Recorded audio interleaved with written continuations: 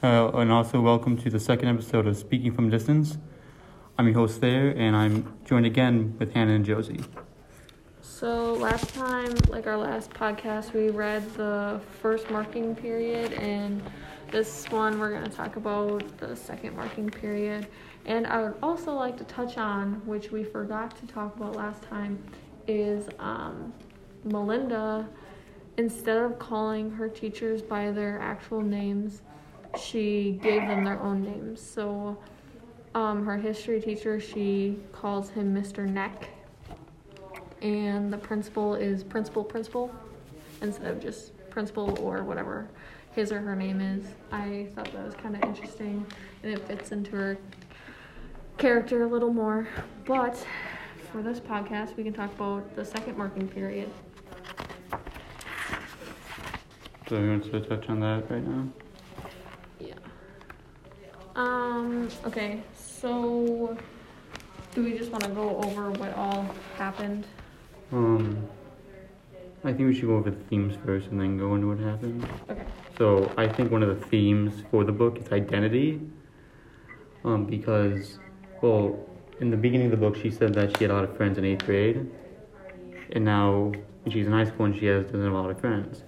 So I think she's trying to find out her identity and where she fits with, what group she's in. But she has no group except for she's sitting with Heather the whole time.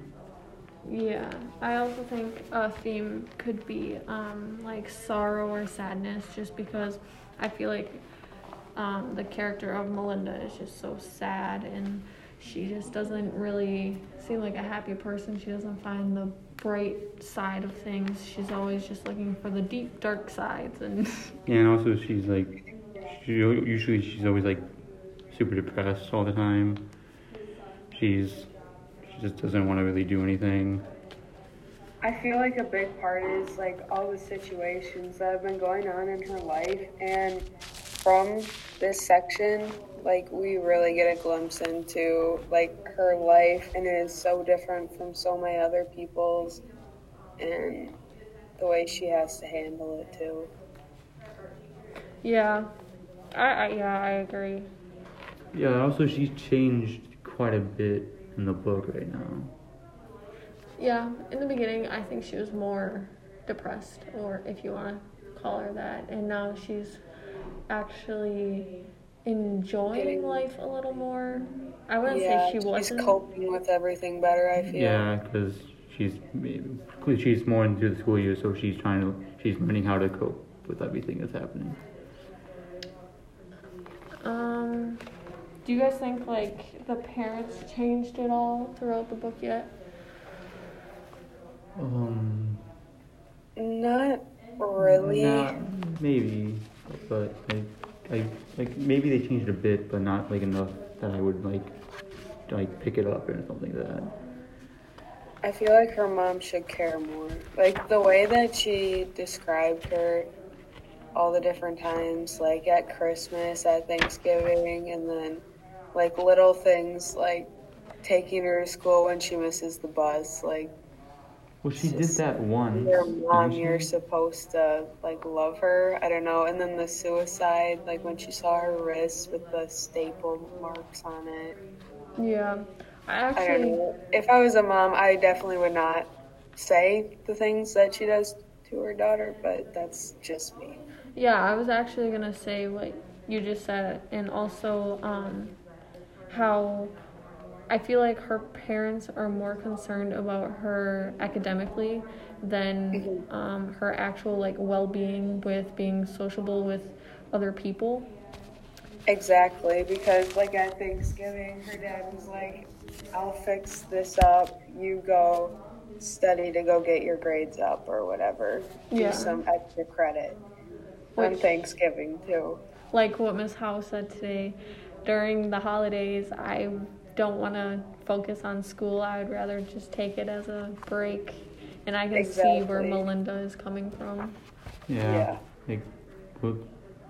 So they're both her parents told her she should stay after school for tutoring. She did do that. Then also when she missed the bus the second time, she had to walk to school, and then she I think she skipped school that day and everything. So I think she's figuring out like if she misses the bus and she has to walk to school, she'll probably just skip school that day because nobody's really watching her doing anything. So I think she's becoming a little bit more like independent in a way. Yeah, definitely. What do you guys think's gonna happen at the end of the book? Because I actually don't have any predictions at all. Like, I'm kind of lost. Well, I know. I don't know where which direction I'm supposed to head, if it's going to get better or worse. I think it's gonna get a little bit better because she's becoming a little bit more independent and she's not like relying on a lot of people now because she kind of I was. feel like she's going to meet a boy. That basketball player, I think they're gonna become friends or more than friends. What's that guy's name again? She calls him Mr. Yeah. Pole, I Okay. think. Here, I can look here.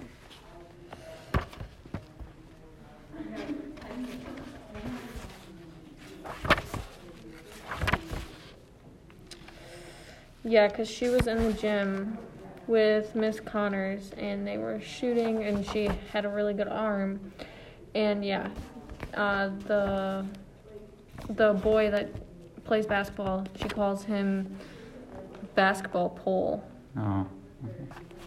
And Miss Connor talked to the basketball coach, asking if Melinda taught him how to shoot free throws consistently like she did, if he would pass Melinda in gym with an A.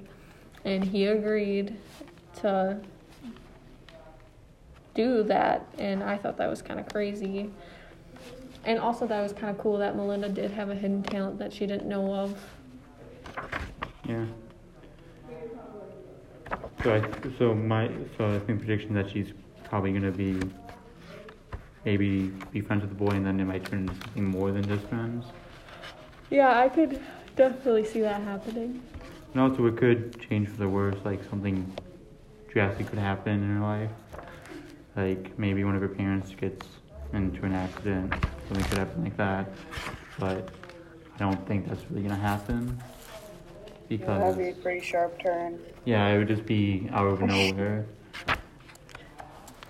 But I think it's gonna turn out for the better, and she's probably gonna get some more friends because if she's gonna be friends with the basketball player, she'll probably get more friends because he's quite popular if he's on the basketball team.